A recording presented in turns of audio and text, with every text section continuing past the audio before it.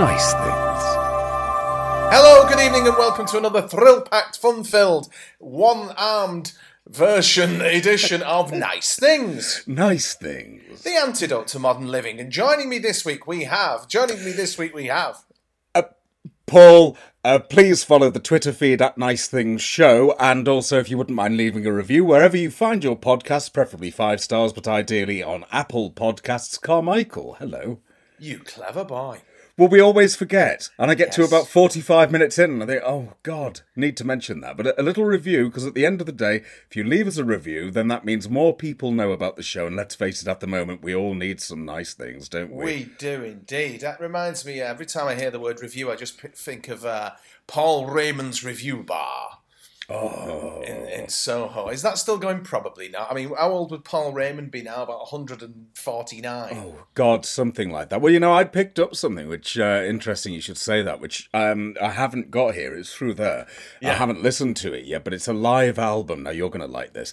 An Evening at Ronnie Scott's. Oh, beautiful. And it's just a recording of an hour in Ronnie Scott's. So it's the music and the crowd and the drinks being spilled. Oh, that's what you need, isn't it? An evening in Ronnie Scott's. You've got John Lemage there. Yeah. Not knowing what time of day it is, whether it's day or night. And then, off to the review bar afterwards. Maybe pop into the Windmill and see the ladies. These were great days. These were They were. great days. Why are they not were. like this now, Paul? We're not allowed it. These days, I'm afraid, we've got to sit in cold houses where we can't afford gas, but they're going to release wild pigs everywhere because we've got too many. Or something. I don't know what's going on, dear. Wild pigs, what a bore. Absolutely. But apart from that, what else have I done? I watched an edition of Boomph with Becca, in which Margaret Becker from New Zealand or Australia in 1972 does exercises for the over 70s. Now, there's daytime TV I can get behind. 1972.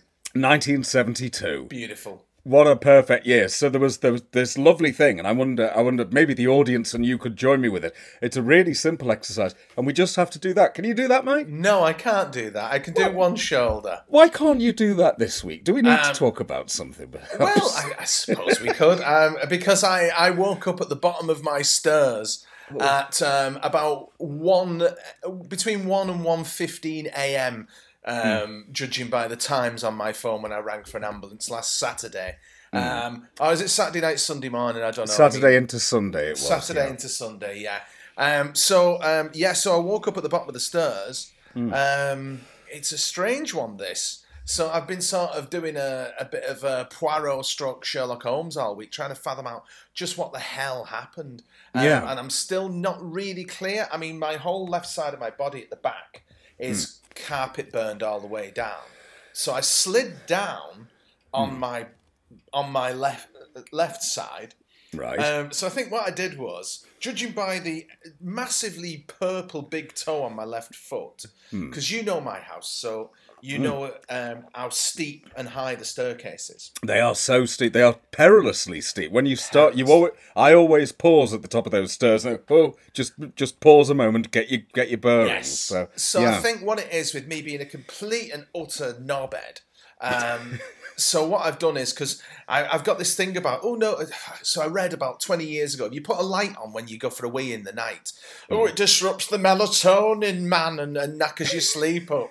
Never mind breaking your fucking collarbone. So I know that I don't put a light on when I go for a wee in the night. So I've done that, and then I've walked back. This is the Poirot, the Columbo, the Sherlock Holmes bit I've sussed out. So I've walked back.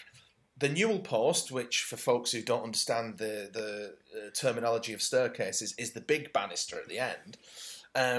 So I've gone, I reckon, judging by the purple big toe, I've broken my big toe on that massively, half asleep. I've then stood at the top of the stairs and gone, ow, or something. I've then overbalanced. I think I've gone down head first on my left side. Because I woke up at the bottom of the stairs with my head hanging over the bottom step, looking up at my feet. So I remember waking up like that, and I reckon that once I've gone from the vertical to the horizontal position, wasn't camp at all, did it?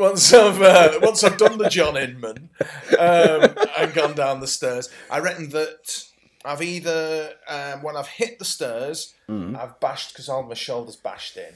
And that's snapped the collarbone, or I've slid all the way down the stairs, hit the bottom newel post, and the impact has smashed that. Either way, I'm amazed to survive it with I'm really sort of like, it's bananas, mate. You know what I mean? Everybody you talk to, oh yeah, that's how such a buddy I know died. Or Well, yes. I mean, there are a fair few examples of people who haven't made it after a quick fall down the stairs. I mean, so it's... Yeah. Well, they wouldn't believe me at the hospital. They were just like, what, you fell the whole length of the stairs? I was like, yeah. So it's kind of like, even that is sort of, it just adds to it, doesn't it? So it's been a case of, obviously, pain this week. Yes. And then obviously the, like I am now, the sort of, the mushy... The brain fog. The brain fog off the painkillers. Yeah. And then sort of moments where you're just like, what? What happened? You know what I mean? Yeah. So it's been a strange week. Yes. Yeah, I don't. So it feels like it's knitting together now, which is good. So it's kind of like I've got the old.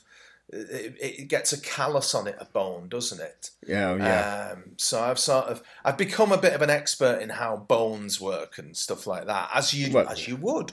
As you would indeed, yes. So yeah, I think that's everything answered, isn't it? I rang an ambulance. They turned up. I got in that. So the two paramedic ladies who turned up, they were like, "Oh, your house is lovely." Oh, and they were like, "Oh, can we look in here?" So I give them the tour of the house at like 3:30 in the morning. I'm just like, this, that, and the other. But they were like really, really cool. Do you know what I mean? So then I went to the hospital and had all the x-rays done and blood tests and things. I'm like, what do you need that for? Because you know me. I mean, I'm a medieval man. Yes. It's like that. Once someone has my blood, they can control you. They can control me, So I'm just like that. What do you want that for? You know what I mean? To do our job, maybe. Yeah. To see if you're all right, mate. Because with me describing not remembering the fall, they're kind of like, well, have you got something else up with you? You know what I mean? I'm thinking, pull up a stool. Yeah. If you want to know what's up with me. So that was the eventful start to my week. But it's meant that I've been sitting around watching a fair bit of telly. And telly that you will not approve of. What are we... Right, go on. What have you done? Oh, you're going to hate this. But have you been streaming? I've been streaming, yeah. Oh, God. Oh, that's another bloody thing. So on Tuesday I started with a cold, so sneezing and coughing with this. I was just like that. That's enough now. Yes. So anyway, that made me watch the telly more. So I've got obsessed with a show. You won't know what it is, right? And when I describe it, you're going to hate me, so I'll tell you anyway. Well, let's give it a go. It's a show called Trailer Park Boys. Right. No. No. Did you really bang your head? I think I might have done, because this... Trailer Park Boys. Is this about Park Boys. Gentlemen who take their clothes off, presumably. Well, I'd say that it's sort of the kind of broad humour that... Because it's Canadian, right? So it's Canadian, right? Immediately you're just like that. It's a shame we have to sever our working relationship after so many happy years. Yeah. So go on. It's set in a trailer park, right? In Nova Scotia, in Canada. Is that like a campsite? Yes, it's like a campsite. So immediately, it's kind of lends itself to that. But I mean, like where you live, Canada is like 30 or 40 years behind us, isn't it? In many ways. Yes, which I approve of. However, it seems that they are trying to modernise somewhat with this, and I'm not entirely sure I approve. But go on. So it's about these guys. these characters who live on there who are just complete and utter reprobates, who Right. just get pissed and stoned all the time, and it's different sort of schemes to make money where they always end up in jail. It's for common people like me. Right, okay. Yeah. How many of these have you watched? 3 movies and 8 series. Oh. 3 movies? Right, now, 4 okay, movies. Right, 4. Yes. Right, well, let's consider this. I thought that there was a cut-off point these days with everything foreign where you were only allowed 7 series for some weird reason. No. This is the special agreement we've got with Canada. The one that Boris negotiated with. So I'm afraid that... But it's weird, isn't it? Because certain things that you would never watch when you find yourself convalescing, you end up getting into. It's the strangest of things. No, it's not. No, I don't. No, if I'm going to convalesce for a week, then I will sit down and I'll watch maybe 50 episodes of The Cedar Tree. I'm not going to watch Trailer Park Boys. How's boys spelt? Is boys spelt with a Z on the end? No. If it is... No. Right, okay, because that would have been it. No. Right. No. Trust me. I'll tell you what we're going to do. I'm going to sit you down and we're going to watch some Trailer Park Boys. We are bloody not. Absolutely. Not while I have breath in my body are we sitting down to watch Trailer Park Boys. We can't. Believe me, I feel filthy. Well, good. Absolutely. You should wash your mouth out. This is disgusting. So what would you, as a professional, what would you recommend as a sort of antibiotic to flush this from my system? I need a prescription. A prescription, right. Well, let's look on the magic shelf of the pharmacy, shall we? Right, I'll tell you what I've got up there at the moment. I've got the box set of Together, made by Southern Television, 1980. It's a daytime soap set in a sort of a residential block of flats sort of thing, where everyone's old, right? And I'll tell you why you'd like it, because it stars Patsy Smart, formerly to us, of course, the ghoul from Talons of Weng Chiang, who says, "Oh, make an horse sick, that would." There you go. Really? There's your selling point. It's got... Who else has it got? I can't think of anyone now, because I'll be honest, it's not the most exciting programme, but the second series was live for no readily apparent reason. No reason at all, right? So they'd rehearse it, and then you'd get, and now, from the studios of Southern Television, live. It's Together. And in they go, and you can tell the actors are all shitting themselves. And half of them said no. They were in Series 1, and then suddenly they're not there for Series 2. No, not doing it.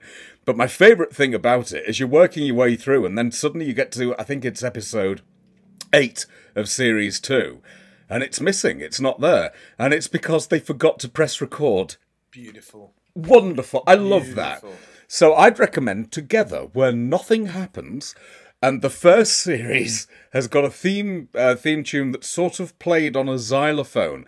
And that's music to kill yourself to. It just makes you want to just die. But the second series, we've got Johnny Dankworth and Cleo Rain. We've got a lovely... Yeah, Cleo Lane. You're getting like my mum with these names. I noticed that you tweeted yesterday that Rick James had died instead of Rick Jones. Oh my God, Fingerbobs. Oh, I did. Now there's another one. Now there's another 1972 figure. Yes. Oh, Yoffie, bless him. I remember Fingerbobs just about. It's one of those things, Fingerbobs. It was sort of like there were a lot of men who looked like Rick Jones when we were kids, weren't there? Oh yeah, with beards and longish side hair. My Uncle Robert looks precisely like that. Absolutely, yeah. That was him with dark glasses, which I was always terrified of him. I have to say, he was quite an angry man. Well, there were always people. I don't know. I think that it's a commonality that we had guys who looked like that because it was Mr. Gannon. My history teacher who looked like that. And again, people used to have these sort of tinted glasses back then, didn't they? They looked like the rear windscreen or a Cortina or something. That's it, yeah. Very strange. And coupled, Alan Twist, who used to drive a Talbot Horizon on the street where I grew up, so he'd couple it with a sort of grey leather. Oh. Yeah, so he had a red beard. Sorry if you're listening, Alan. The long hair, but he had it knotted in an amazing comb over. I mean, he really took the thinning crown for that kind of hairdo. But he had like blue tinted shades and like a grey jacket. You know what I mean? And his mum was called Edna Twist, so of course, evil Edna, because she Absolutely, used to shout at us for kicking the ball against the front window. But I think I've drifted. I think there must be the drugs. I've drifted off point here. Oh, that's okay. So every place used to have a guy at least who looked like that, and a fella who looked, well, he didn't, but he thought he did, and he dressed accordingly, looked like Tom Jones. Right? Yes. There was always a bloke like that with the shirt to the navel and all that business. And a perm. Aye, that's right. That's Often right. a perm, yeah. And there was always an old woman who looked like Roy Orbison. So wherever you lived in this country, wasn't there? There was always it was yes. Betty Bond where I grew up, and right. she always put her money on Lester Piggott. She'd tell us, "Put your money on Lester Piggott." I'm like 5. Yeah, all right then. What money's this? So yeah. So I don't know. You find me in reflective mode now. You've taken me from the now of Trailer Park Boys. Right? Yeah, we don't need that. And you see, Dr. Carmichael is already weaving his retro medicine. Yes, well, it's better, isn't it? No, so I mean, you ask what I would be watching. So you've been enjoying Trailer Park Boys. Don't, because I can't laugh. It really hurts. No, that's fine. It's just hearing you say Trailer Park Boys. I can't. It's fucking hilarious to me. It feels dirty. It's absolute filth. I mean, they are filth, innit? The really low life. Then what's the enjoyment? I don't know. I think it reminds me of, like, people I grew up with, maybe. I don't know. Oh, God almighty. Idea. You see, you've been watching Trailer Park Boys. I, however, have taken delivery of A Passion for Churches with Sir John Betjeman.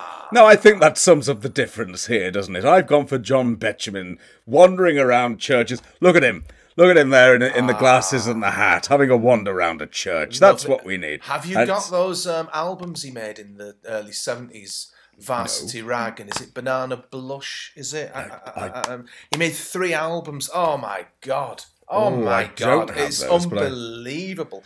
I've actually got extra CDs of that for some reason. I will let you have those. I'm trying to remember the one about going to the party as a kid. And it's oh God, my brain's not working. There beneath the something creeping. Sorry, there beneath the comes the lush Lagonda creeping. I just love that line. That's lovely. Now that's God. Nice. There we go. You're purifying the air of the Trailer Park Boys there. I am, yes. I am, yes. So what's it like? Have we given John's churches a look? We have, and do you know what? Well, I mean, it is exactly what you would expect. It's John Betjeman having a wander through a graveyard, having a little chat, reciting a bit of a poem, and then going to another graveyard. And they all look the same. And I'm not even really listening to it. I'm just enjoying the fact that he's just sort of bumbling about, enjoying a church. And that does it. That's all I need, really. So I've been enjoying that. But then another nice thing. Now, you're going to love this. Lovely. Right? Immediately you'll love this. This is where those watching on video rather than on the wireless will be at an advantage. Look, have a look at this. This old book. Tiny little book. Now then, I haven't just got that this week. I got this a few months ago and I picked it up. There's a second-hand bookshop on Mount Pleasant in Liverpool. Yes.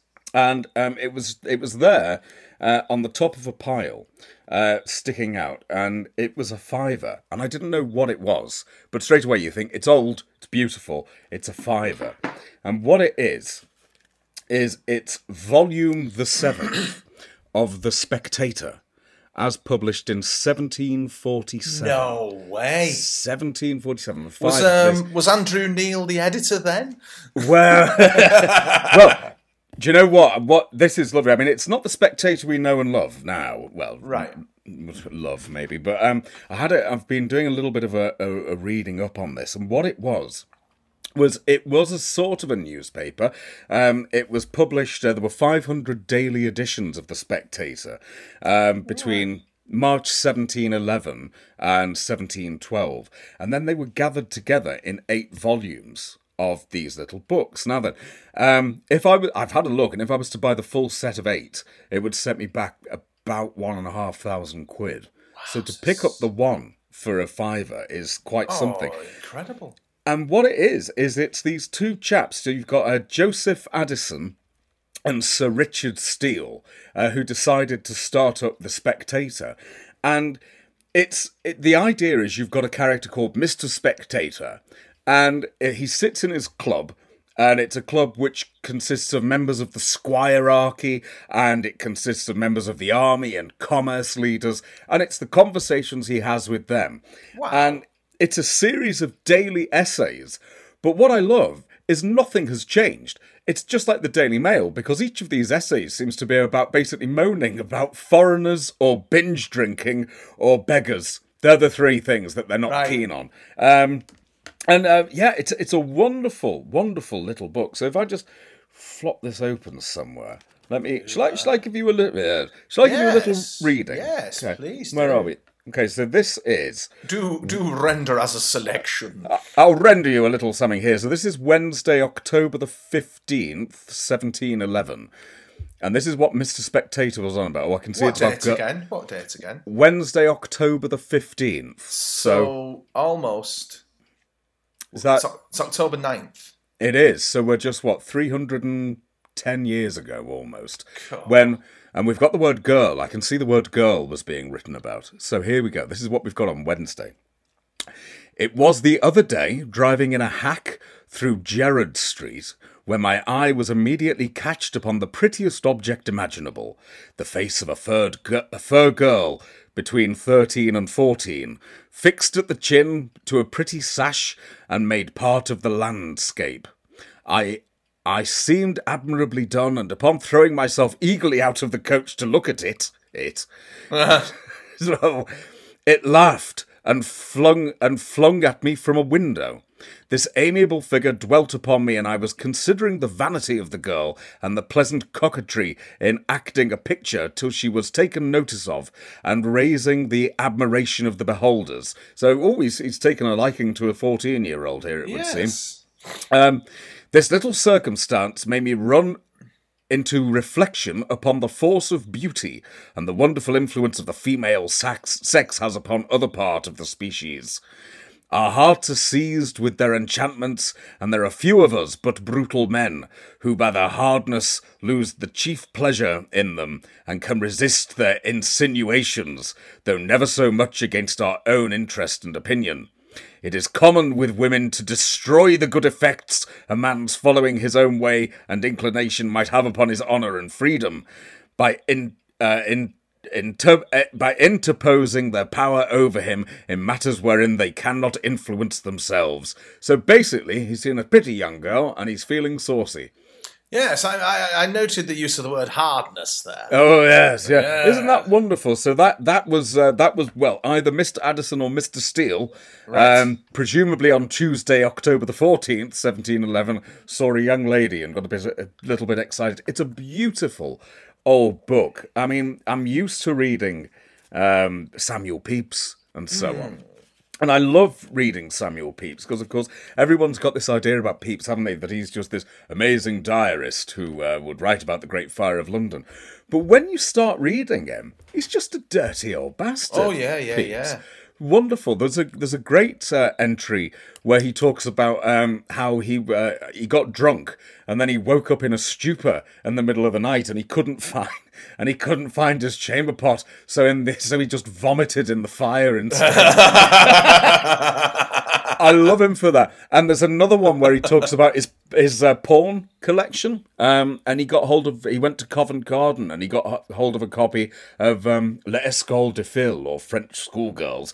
And he talks about how he found it impossible to read because he was so embarrassed with himself. So he burnt it. And then the next day he corrects himself. He says, I was lying. I didn't burn it. I've hidden it instead. It's just magnificent. Absolutely love him. And the fact that he... Go on. Sorry. No, sorry. Well, and it's the fact that he when the Great Fire happened, his main concern was burying cheese. That's what I was just going to say to you. That's it. His big roll of Parmesan, like, where can I put that? I'll bury it. Which is worth a bloody fortune, a wheel of Parmesan. I mean, it's expensive now. It is, absolutely. So back then, 1666, my God. Whether he found it again, I don't think is mentioned in the diary. I So always maybe, wondered, did he dig up a huge Welsh rabbit? After the fire, I often wonder. Here's something for pub quizzes. I may have asked you this before, so you probably know the answer. But we all know where the Great Fire of London started. Pudding Lane. Doctor Who taught us that. Yes. Got it in. There you are. But where did it end? Ooh. It's a great pub quiz one, this. That's a hell of a good question. Okay, I'm going to have to say I don't actually know. Go on. Pie Corner. Oh, really? Yep. That's wonderful. Yep.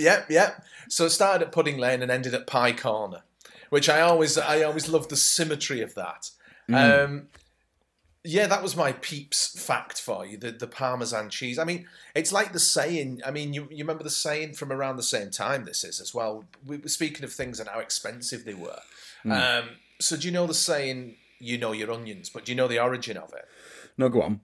So there was a time back in the 17th century where tulip bulbs were so expensive that they were used as currency, right? That's how much they were worth over in Holland and potentially here.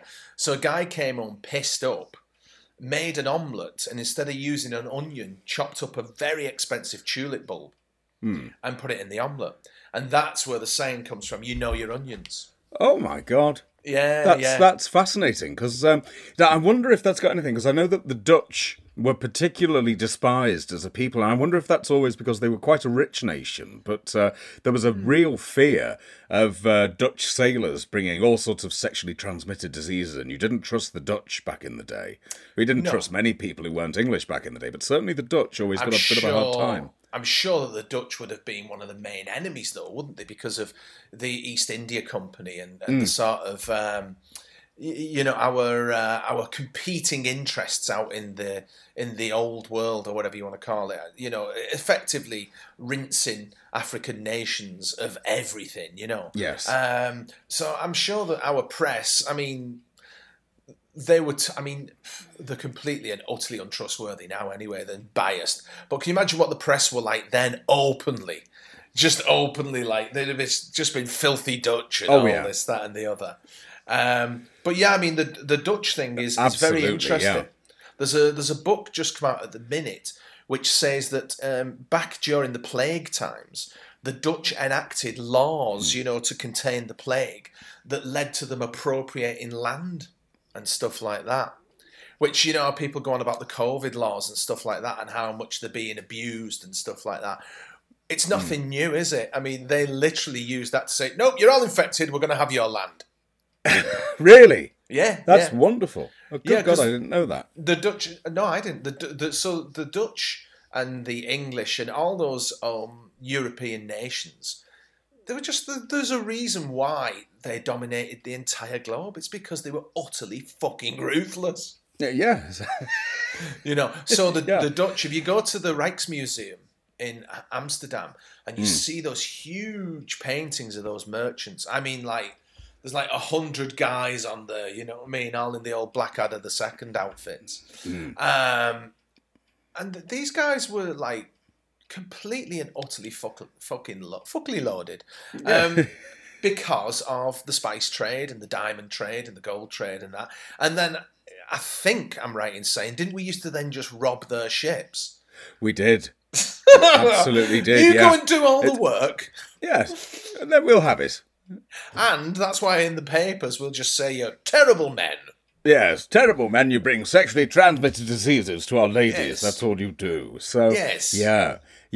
It's fascinating, though, isn't it? There's a wonderful book that's just come out, and unfortunately it's an Oxford University Press book. So it's costs, you may as well mortgage your house to get it. So I'm hoping it comes down in price. And it's a history of London's bridges and their inhabitants, right? Oh, cool. And so it's Old London Bridge, which of course was, from the medieval, after the Roman one fell down. So you've got the bridge that was there from the medieval right the way through hundreds of years, which used to have buildings built all along it. And it's a history of each of those buildings and who lived in them as Incredible. well. So, I mean, my God, it's no wonder it costs a fortune because the research that must have gone into this. But it's one I shall wait until hopefully it comes down in price a little. It's astonishing that such data exists. It absolutely is. I mean, presumably some sort of census, something like that. It must It will be have been. something. It will have been tax, won't it? It will have been something along those lines. Whereby we need to know everybody who's here because we need to fucking have something off all of you. Well, it will have been that, but then, of course, how reliable is that? Because, of course, we know that Mr. Shakespeare, for example, never stayed anywhere long enough to actually pay his tax, constantly nipping from location to location to avoid his tax. So, presumably, so many other people will have done just that and are now, Hence the different spellings of his names. Oh, yeah, Shagsbird, Shakespeare, or... Yeah. Yeah, absolutely. Don't sign your name the same and they can't get you. Yeah, It's... yeah. I've always thought it's probably as simple as that. You get this idea of, well, it wasn't standardised. Bollocks. No, that's just him avoiding tax. Clever chap. Yeah. I mean, absolutely. Who wouldn't want to? Absolutely. Wasn't that the bridge that they put Nonsuch Place on? I think so, yes. Yeah, because Henry VIII, during whatever it was, didn't he have that constructed?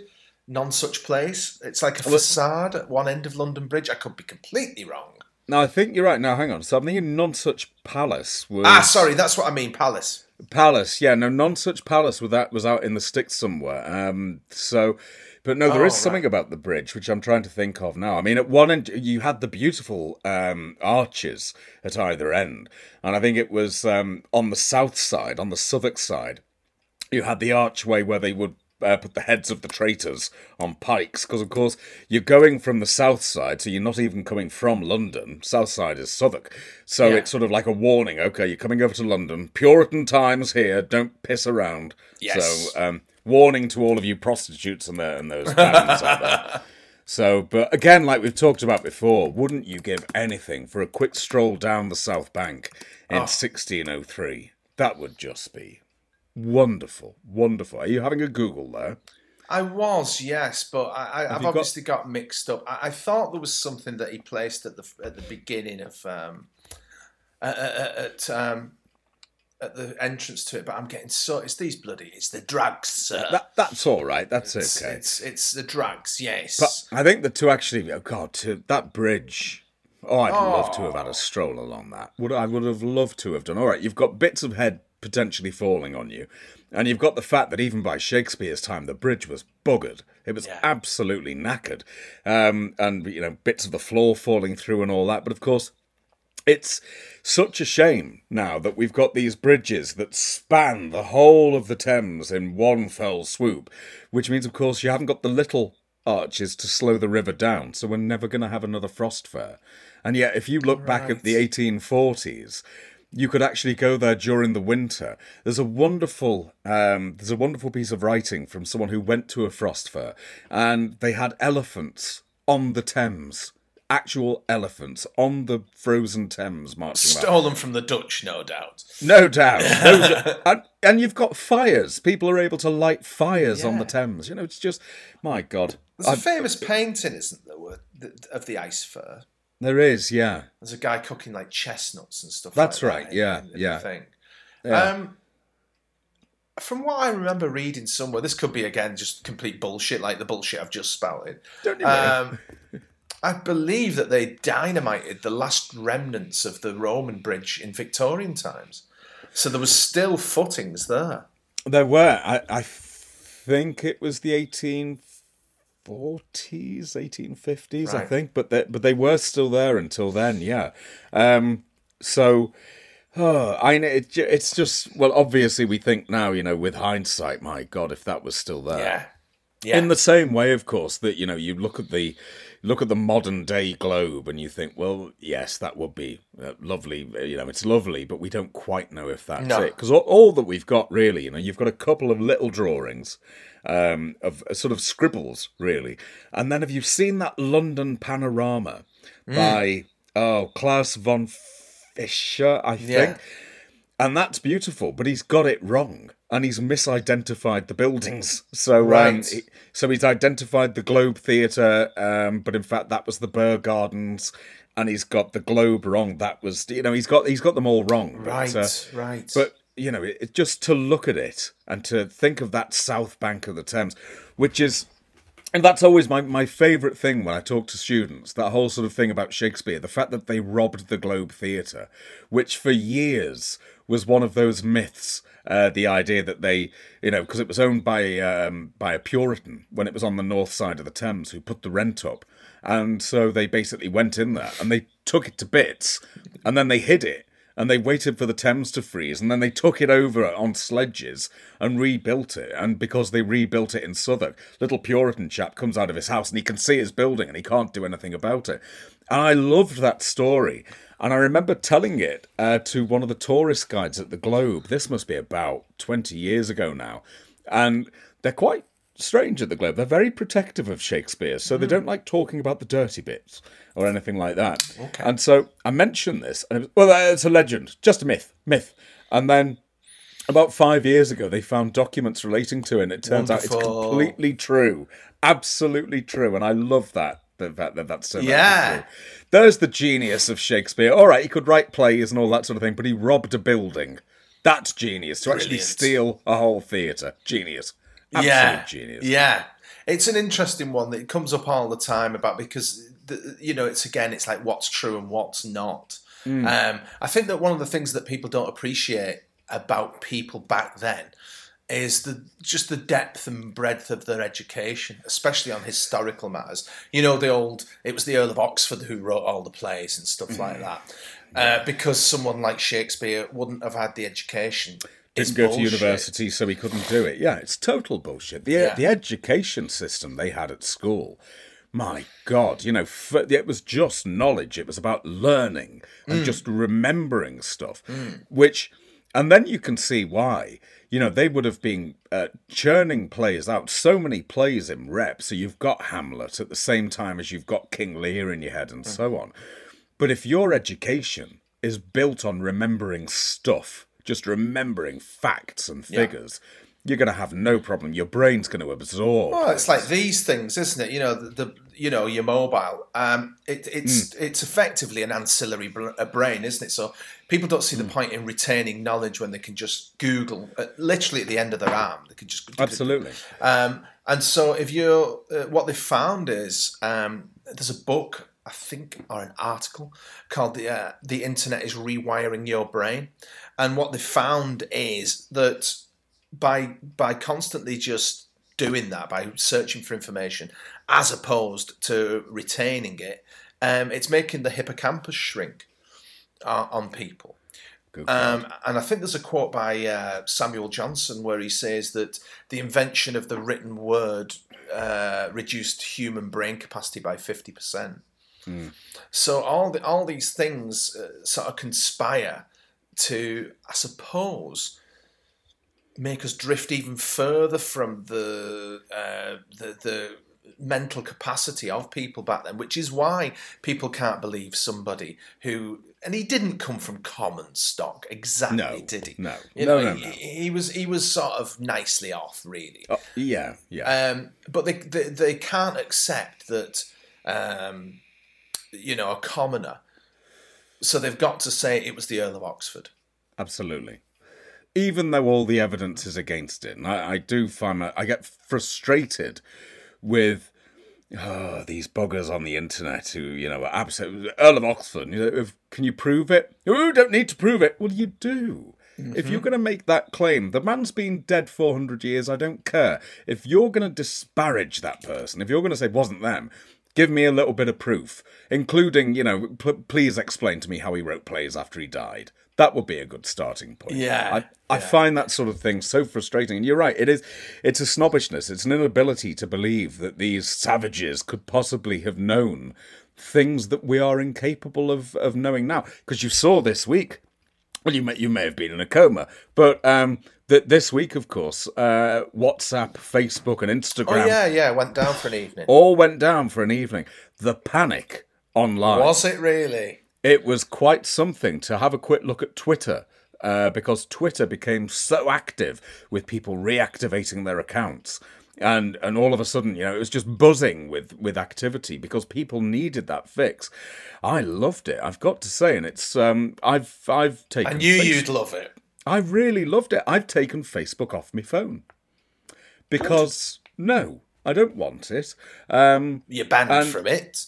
I am currently banned from it. Yes, for Yes. calling somebody an arsehole. Yes, but when I'm reinstated in another 18 days or so, no, I think now it's going to have to be something where I've got to go onto the laptop and I've got to choose to log on because it's so divisive, isn't it? And let's face it, me shouting at people is not going to make them change their mind. Probably quite the opposite, because I can be an arsehole on that thing. Yes. So, yes, so no, that's gone at the moment. But to not have WhatsApp buzzing away with shit, Yeah.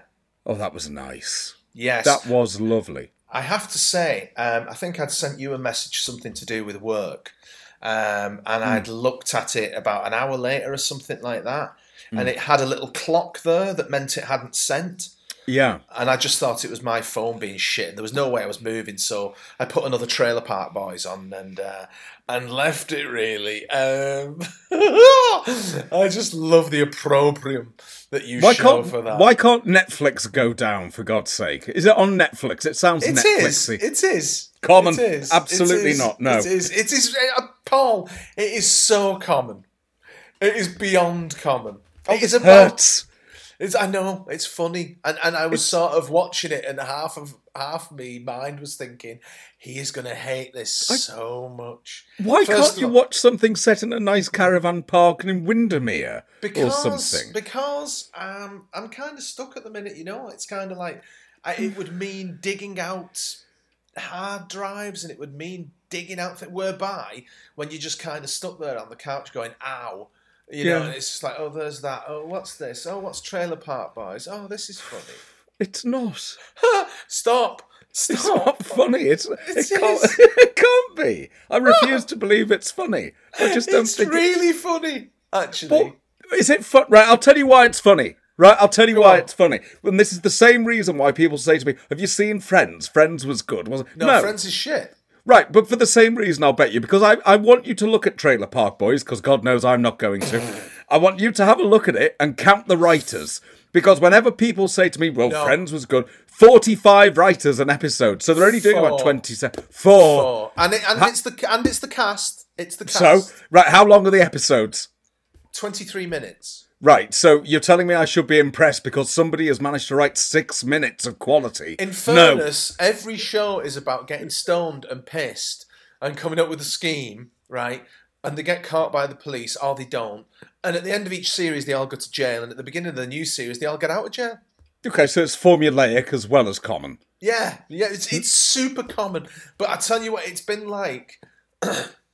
it's been like a sort of a cheap box of chocolates that I just keep eating.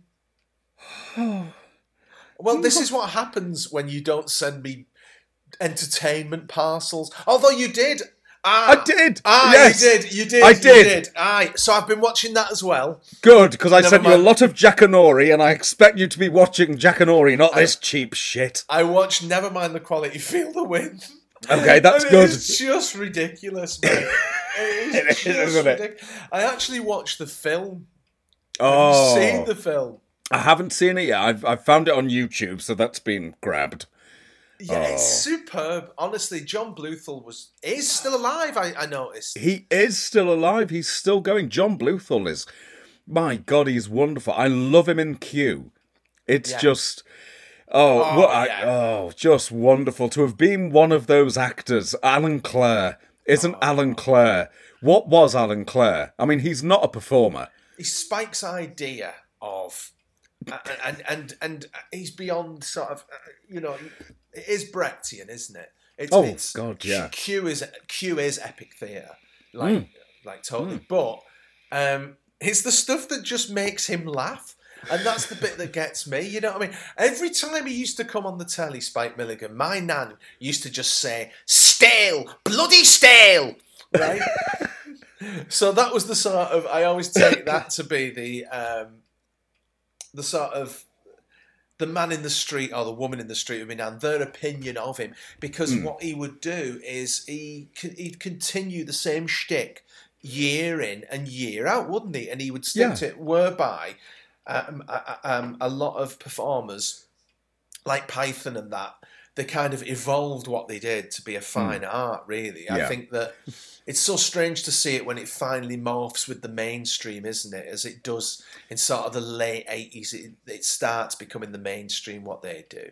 Yeah, I mean, Meaning of Life is pretty mainstream as a film, isn't it? Yeah, So- yeah. It's so strange because you sort of take everything apart and then you create something bananas and new, and then you watch it slowly iron out and slowly adapt and change. But reinvention is the secret to keep remaining relevant. Spike, you watch like a show 20, 30 years apart. Hence my nan's assessment of bloody stale. Yes. You know what I mean? Yeah. But what I love about it is, you see, for me, my favourite Spike is the sort of longish haired, white beardy sort of 70s Spike. Yeah. And some of those, I mean, have you seen the Waiter There's a Fly in My Soup with David Lodge and Katie Boyle? Yes. Oh, it's wonderful. He's pissing his pants. Yeah, absolutely wonderful. But he can't hold back. But the moment Alan Clare walks on holding his script, you see him go straight away. It's the Just funniest wonderful. thing he's ever seen. Yes, absolutely brilliant. But it is Alan Clare. Just obviously, he's not been given the script beforehand. He doesn't know what he's doing at all. No. That's the joy of it. Oh God, it's good. It's totally Dada and it's totally Brett and Spike's just. There will never be anyone, I suppose, who gets into that kind of position whereby they can do exactly what they like. Primetime BBC. Never. No. Well, we'd be going by committee. Do we want them? No. Well, we can't exactly. have this. I'd say Again. that someone who could do that would be, well, not on the BBC, would be Ricky Gervais. I think he can do more or less within reason whatever he wants. But I mean, the thing that gets you with Spike is there's a Heroes of Comedy on the Goons, the Channel 4 series. Yeah. Heroes of Comedy, the one with the balloons in the title. And he's talking about, he's fallen in the water, right? From the Goon show. And he's talking about how he was on a boat coming back or going to India, right? As like an 8-year-old. And this little girl coming up to her mum and saying, he's fallen in the water, right? Which is where he got it from, right? Yeah. And he's in his 80s and he's pissing his pants. That's what gets me about him. It's like if someone, and that's the joy of Spike Milligan, isn't it? Really, because despite all the mental illness and that, his sense of humour was just like his one of his core values. Yeah, He absolutely. genuinely did find things funny. Yeah, and is it a one man's week, which actually, shows him what he's like with the mental illness. Yeah. And he's lying in bed. I think because that to me sums him up as well. I mean, the comedy is brave. I think you've got to have balls to just go, we're going to just put this on. Yeah. And to deliberately throw it out there and to know that you've not rehearsed it. I love the fact that it's obvious, rehearsal-wise, God knows what they were like. I often wonder if it was a coping mechanism for the mental illness, that much pressure. Yeah, absolutely. I mean, the Goons show, of course, it's very well, very tightly scripted. And it feels like Q is that release of the pressure, doesn't it? And it's just allows him this free rein to enjoy himself, really. Yeah. But it's that lovely exchange that you get with an audience sometimes, where it's like, I know that I'm taking the piss, we're taking the piss, we are taking the piss out of each other. Yeah. But let's go for it. Let's see what happens. Yeah. And I think that there's a joy to the sound of the audiences in Q that you don't get in any other program. They're in on the joke, to actually be in that studio and know that it's what it is. There's an exchange going on, which you don't find these days at all. And he was taking apart the bravery that we don't really understand now. But to take apart the conventions of the BBC with the back of the news studio moving, and with all these other things happening, in the same way that Max Wall used to take apart stand-up comedy, and it was like, is he going to be able to put this back together? And that's what Spike did as well. It's just like, is he going to be able to put this back together? And then the fact that most of the time he didn't bother. Yeah. What are we going to do now? Yeah. What are we going to do now? It was just like, and then I remember distinctly from a kid, the cutlery falling out the pocket, the sleeve of the jacket, the tags on the costumes. They are the genuine costume department tags, Yeah. which were on everything. Leave them Yeah. on. Just leave them on. Yeah. Yeah. But when you take things apart to its constituent parts, people don't sometimes, well, a lot of people don't like you spoiling the magic and showing them what's behind the curtain. Yeah. And like you say, he was brave. But whereas, of course, to us, to people like you and I, to actually see the studio stripped back, to just occasionally you see the lovely old cameras and that sort of thing. Oh, it's magic to watch now. Well, I remember people being asked off when, we were kids and that. And when, do you remember the young ones, they'd run up into the seating bank in the audience? Yeah. Which is, it's thanks to Spike that they could do that. I think it's in... is it Time with the Jester Belovsky's medieval torture time. Whistling on a Tuesday, Jester. You bastard. And it's in that, isn't it, that sort of they go up into the seating bank, I think. Yeah, it is. Come on down, innit? Spaz Pecker. Come on down, the Spaz doll, Pecker. Yeah. And people are like, oh, right, no, it's kind of ruined it a bit now. And it's like, what do you mean? It's like, so there are people who don't like that fourth wall being broken. Which is fascinating, isn't it? Because the whole thing with the fourth wall being there is just to bring that idea of respect for the art in. So it's and it's that lovely Russian invention. We've got it through Stanislavski. No, the fourth wall, which all right, people talk about it as being a tool for actors these days, but I just think no, it's just to separate. It's us and them. We're important. You're the ordinaries. You're meant to watch what we do, and it takes away that lovely carnival or gig atmosphere that you must have had in theatre constantly. If you look at theatre in the 1800s, where you could pay to sit on the stage, which is what the Macaronis would do. They'd come back from the tour and they'd pay a bit extra and they could get on stage during the latest Garrick comedy. Have the dinner and tit around waving to each other and stuff. That whole thing of making it sort of an audience event, to have lost that. It's such a shame that that's gone. And so to see it just a little bit with someone like Spike, that's a lovely thing to see, isn't it? It's so special these days. Yeah, but that's the whole point, isn't it, behind theatre? It is the whole conceit that them and us. And a lot of people are, it's jarring. It's jarring to them. I mean, I know that you'll probably need to spray the Airwick when I say this, but when Miranda used to do it, exactly, I know you don't like that. These tablets aren't helping today. No, they're not, dear. But when she used to break the fourth wall, and speak to the camera. I mean, do you mean when she used to copy Eric Morecambe? Those bits? When she used to copy Eric Morecambe. Yes. I think Arthur Lowe did a few good ones of them, though, didn't he? Where he just looked round and... I think the sort of the progenitor of all that sort of thing, though, was Ollie. Absolutely, yeah. Well, since we mentioned him the other week, I've been watching more and more. What's the one where they open an electrical shop? Oh, God, that's magnificent. And there are so many looks to camera. Yeah. And now, of course, all I'm thinking... And there's another one where he ends up in a duel because some bloke thinks that he's trying to have it off with his wife. And the amount of looks to camera in there, and all I'm thinking now is he just wants to play golf. He just wants to go. And Stan was so clever to leave them till 3 in the afternoon. It's like, I just want to. Have you seen? And you're probably going to shout again now, but have you seen Stan and Ollie, the movie with John C. Reilly and Steve Coogan? Yeah, I haven't yet. Now, I haven't yet. Coogan has always got that Steve Coogan in his voice, right? Yeah. So you can't sadly get away from it. Still, Ollie. You know what I mean? It's still he's always got that Steve Coogan twang in his voice. But he's still brilliant. But John C. Reilly as Oliver Hardy, it's just you're watching it going. I'm watching Oliver Hardy here. He's outstanding. You must watch that. You'd enjoy that. I will give that a go. I'm also, on that subject, I am quite sort of looking forward to the fact that Coogan has now signed up to play Jimmy Savile.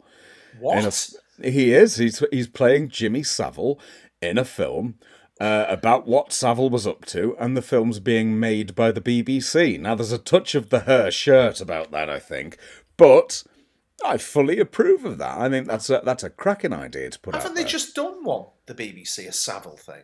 I don't think they haven't done a drama.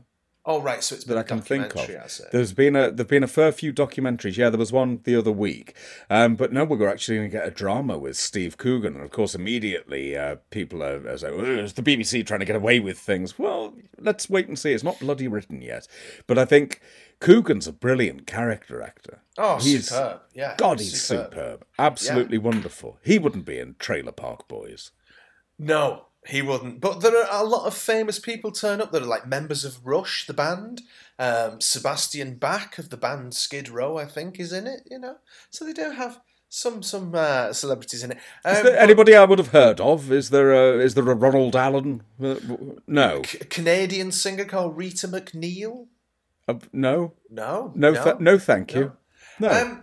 I'll tell you something else I watched this week. You're going to absolutely despair at me here. Okay? I know, but you've reminded me of it with the Savile thing. Is a drama with Robbie Coltrane and Julie Walters called National Treasure, where Coltrane plays a British comedian. Sort of. Have you seen it? No. It's actually really good.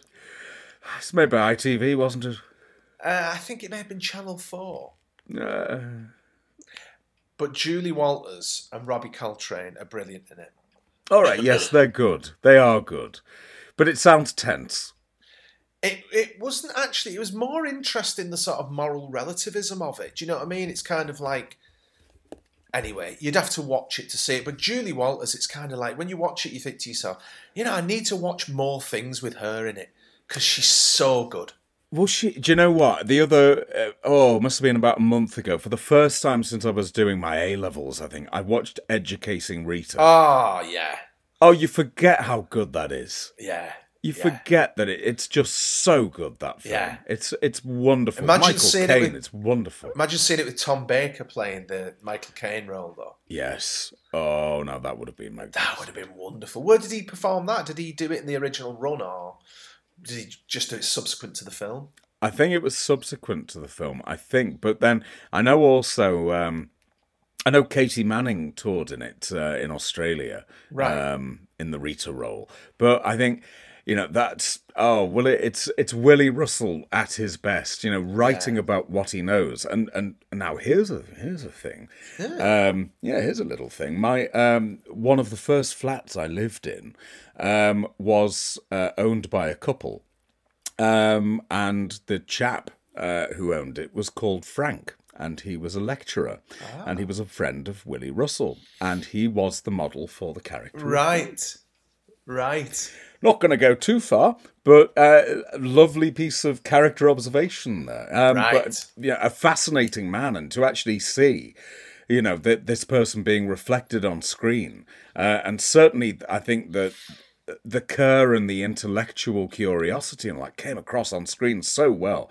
It was fascinating to discover that they were one and the same, but to watch it again recently and to appreciate the fact that it's now, what is that coming on? Must be 40 odd. 83. And the thing that I love most about it, I have to say, apart from the performances, which were beautiful, I loved the music. I loved the synthesizer. That was being used there. I think that was a beautiful touch. That was really enjoyable. A hell of a film. It's an amazing film. So whilst I'm not going to take your advice to watch Trailer Park Boys, no, I will actually give National Treasure a go. It's really good. Yeah, I have. I've meant to. That's been on the watch list for a while. Likewise, so I will give that a go. Yeah, it just turned up and it was like, oh, I'm having some of that because I know, at least you know you're in safe hands with a couple of performers like that. I mean, but to step into big shoes like anyone did, like whilst you're doing the part of, you know, Frank that Michael Caine does in the movie, takes some balls. It's like Jeffrey Bernard is unwell. You know, some of the people, Dennis Waterman, Trevor Eve, Tom Conti. Yeah. How can they stack up to Peter O'Toole? They just can't, surely. You can't. I mean, that is a masterclass. The sequence in there, which is the Litany of the Dead, and then there's just a pause, and of course the audience are applauding at that moment, and O'Toole just sits, and he doesn't blink. There's nothing there, and he's just dead-eyed looking into the audience. And he holds that pause for, God, it's a good 20 seconds after the applause dies. And then you just get, thank you. Just that. But the only thing that moves in his whole body is the lower jaw. Nothing else. There's nothing going on at all. And it's just before Norman turns up at the end. This, thank you. But hardly anything. It's a beautiful, beautiful piece of work. I love that photo of him and Jeff outside the Coach and Horses. That's a lovely photo. Yeah. I had it on DVD for a while, and I remember years ago I was talking, and I said, I've got it on DVD, but I've not watched it. And you were just like, oh, that's unforgivable. I remember the words, and I went home that evening and I watched it. Yeah. And it's just like, God, this is it's so magnificent. Good. I think first time I saw it, the BBC showed a sort of a truncated version for about a 75-minute version, and then I'm coming out on DVD at once. And it's not just O'Toole though, is it? It's Royce Mills as well. Yeah. Royce Mills, with his various character performances in that, is a wonderful performance. You know, and voice of Daleks as well in 1985. The whole show is just magnificent. Like you say, it's a masterclass. Well, it is, and it's even the fact that, you know, the coach is so beautifully represented on stage, but it's got all the strange angles. And the designer said, I wanted to make it look as though the pub itself was pissed. And mission accomplished. Absolutely mission accomplished on that. That's a beautiful piece of set design. Yeah, absolutely glorious. And there's a play. You're right. I mean, O'Toole's so perfect. I can't imagine, despite how good they may be, I can't imagine that Dennis Waterman was quite the same. No, because it's such. I think that it's one of those plays that is full of actors' traps, isn't it? I mean, how would you go about playing someone who's? You see, there's drunk, and then there's people who drink a lot, and they're never particularly drunk. And it's a different thing, isn't it? That whereby the sort of they drink just enough to feel normal. That doesn't mean they act normal. No, but at least when you're drinking on that scale, a scale I know well. Yeah. At least when you're drinking on that scale, whereby you drink enough just to feel normal, at least you can then interact with society.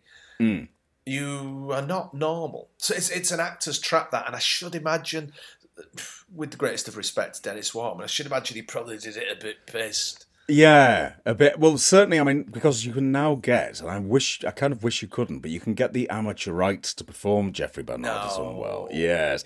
And there are some performances on YouTube. And no, it's that's a role that you need to just, it should be set in stone now. It's O'Toole or nothing. Yeah. And we leave it there because it's just a perfect performance. It's perfect. At the beginning, really close to the beginning in the film version, he goes over to the optics and he wrestles the vodka bottle off the optic, and there's a camera that they put inside the optic. And then you see it, he breaks the camera. It just flies off, this little mini camera, and O'Toole just looks down and just kicks it and then just wanders away from it. Those little moments like that. Wonderful. There's so much pathos in his performance as well, isn't there? Well, so having known the man, you know, there's a truth in the performance, having known him. Yeah. And his own life. You know what I mean? I mean, it's sort of... I mean, Bernard was a very pretty young actor, wasn't he, at one time? Oh, yeah. He was beautiful. Absolutely.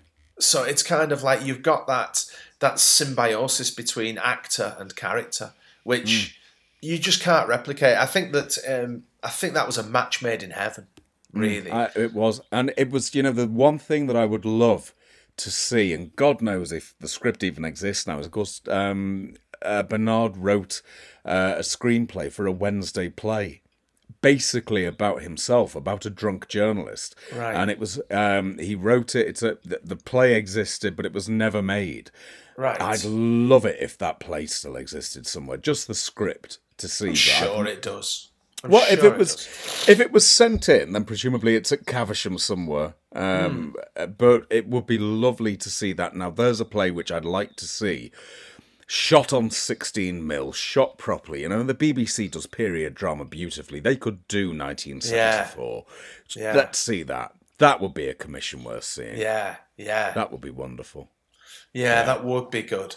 And no doubt you would much prefer that to Trailer Park Boys. Yes. Now I'm not going there. No, I don't see. There's no place for this sort of thing.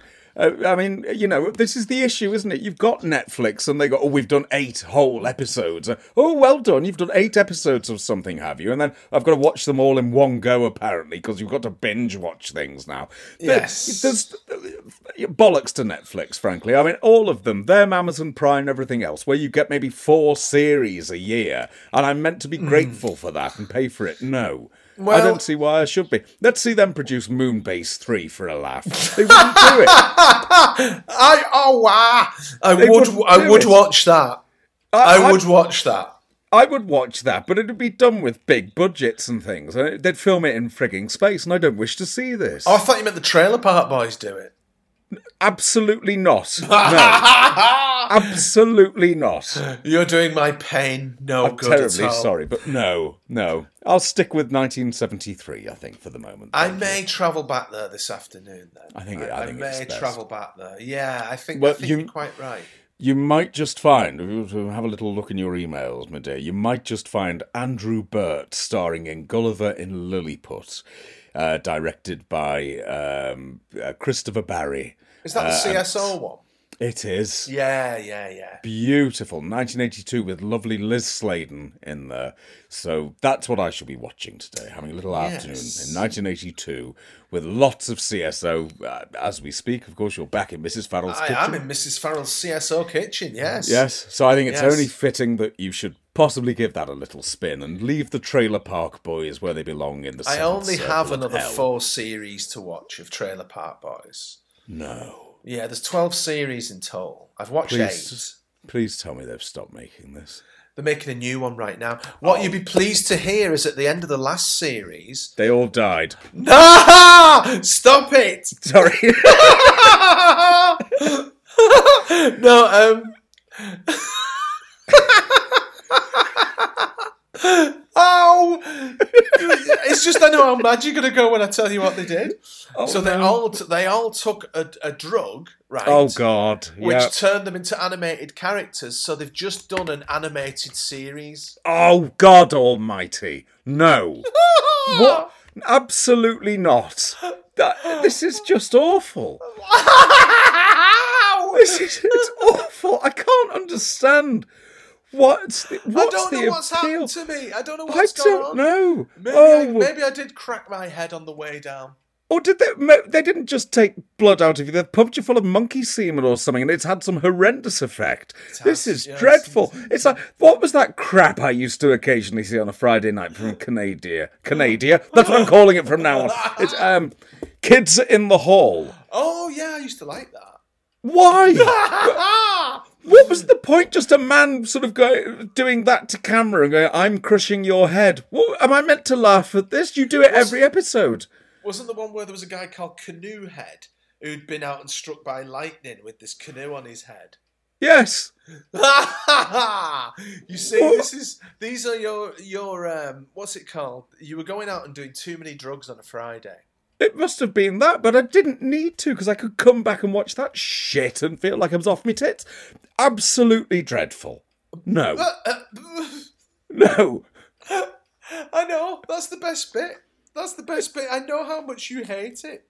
I need to just hold my upstairs-downstairs DVDs for a moment and feel better. Like a crucifix. Yes, absolutely. Get away from this evil that's pouring out of the screen at me. We need to have a proper discussion about this with strong language. We shall. Not in front of the boys and girls at home. This needs to be a proper discussion. Yes, a court-martial. It's something like that, yes. Yes. I'm sure you will... put me back on the path to righteousness. You get some Gulliver and Lilliput in you. That's what you need. I will. Not the tiger's paw of Trailer Park Boys. We don't need that. It's really good, Paul. It's not. That's it. There isn't a discussion to be had here. I don't need to watch it. It isn't. Right. I shall spend the afternoon with Chris Barry and Liz Sladen and Jonathan Swift, as you suggest. And hopefully that will ameliorate the contagion. I think it will. on me. Any nice things turning up in the next week? I need to order myself. All I've ordered myself is like slings and braces and bloody and bone knitting minerals and vitamins. So I need something nice to order, don't I? You recommended a season 17 box set, as I recall. Oh, that's going to be coming out in December. The season 17 box set, which for me is the pinnacle of classic Who, because it's got the Horns of Nimon, which scared the crap out of me. I love that to this day. Part of Janet Ellis is in it. Isn't it on the top of the Pops set or something? It's... No, I mean, it doesn't even look that good. No, I mean, the set, because it's right at the end of the season, and they've put all the money into Sharda so they can finish on a bang, and of course we know that didn't happen. No, the set is dreadful, the effects are dreadful, it's got comedy sound effects that they thought they'd use from the Goon Show. It's got Graham Crowden, though. Graham Crowden being magnificent, and not being allowed to go all the way, because as he fell to the floor dying, he said, "Oh, could I say, I seem to have caught a terrible cold?" And Tom Baker's like, "Yes, put that in." No, you can't. Can't say that, no. But yeah, that's coming out. That's not till December. I've got a Blu-ray arriving from America, but it could be God knows when that. It's shipping. Park Boys? Absolutely not. However, there is a Canadian influence here, which is it's a documentary about Jonathan Frid, who was the lead actor in Dark Shadows as Barnabas Collins. Right. It's his life story. Fascinating. I mean, the more that I read about him, because of course that's a series that it was never brought over here because they get it wrong all the time. We can't have that on the BBC. Yeah. But the more I read about him, he's referred to as being the American Olivier. You know, so you think, I want to know more about him, and God knows I've got books and everything, but there's a big budget documentary which is released this week, so I'm looking forward to seeing that. But yes, that'll be coming at some point soon. And I'm going to spend some time just with the Spectator of 1747. Oh, that's lovely. That, yeah. I shall be doing that, and no doubt they would be the sort of gentlemen, Mr. Addison and Mr. Steele, who would despise your Trailer Park Boys. They would, but they would love Oliver Goldsmith's The Vicar of Wakefield. You must read it. They would, yes, and I do have to read that quite soon. Although this very popular with Benjamin Franklin, who used to have copies of the Spectator sent over to America. I can imagine that. I can imagine that. So I should be having a read of that. Wasn't Benjamin Franklin the one who had numerous offspring with his slaves? Yes, I think he was. He was, wasn't he? Yes, he was. But then again, Richard Steele of The Spectator, Irish playwright, and he married Margaret in 1705, and then Margaret died in 1706. And while he's at the funeral, he meets Mary, and he marries Mary in 1707. And then she's about to divorce him in 1717, and then mysteriously dies. So, wow. I think there's a story to read about there. I shall be reading up about old Richard Steele and seeing what was going on there, I think that what you need to do is to go through that book and find some nice passages. Yeah. And I think you need to read them out and put them on the internet. I might do that. I think that'd be lovely because it sounds lovely to hear anyway. Yes. It's a little bit like, not specifically like it, but, Diary of a Nobody. It does have that feel to it, absolutely, yeah. And so I think that's the kind of thing, it's out of copyright. Absolutely. I think it's like, audiobooks are all very well, but, it's like One Man and His Dog are doing them, aren't they? You know what I mean? Something like that. Yes. That'd be lovely. I might do that. Whereas, strangely enough, if there was an audiobook version of One Man and His Dog, I'd certainly listen to it. Yes, I would also. Who was the guy on that when we were kids? Oh, with his cap. And he was one of those who whistled when he talked. God, he looked like Freddie Truman, didn't he? He did. He absolutely did. It weren't Freddie Truman. Mm. Well, dear viewers, you find us on another mission on the Alzheimer's Express. Yes. Where we can't remember. It reminds me of that thing. What thing? Oh, it's like that. Oh, what, like that? Yeah, well, it's like the thing there, isn't it? It's the thing, yeah. It's like the thing there. So let's hope that next week finds me more recovered. Yes, let's hope so.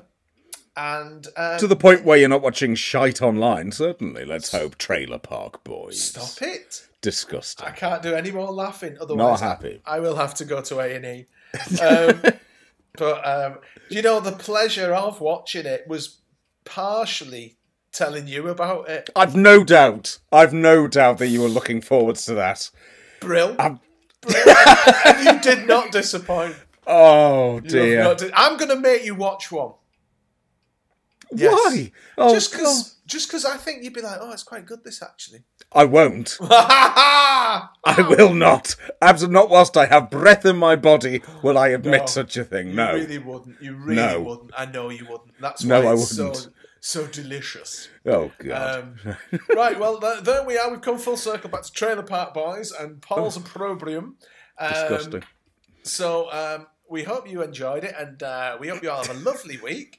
Yes. And until the next time we see you, bye-bye. Bye-bye. Trailer Park Boys. Oh, no.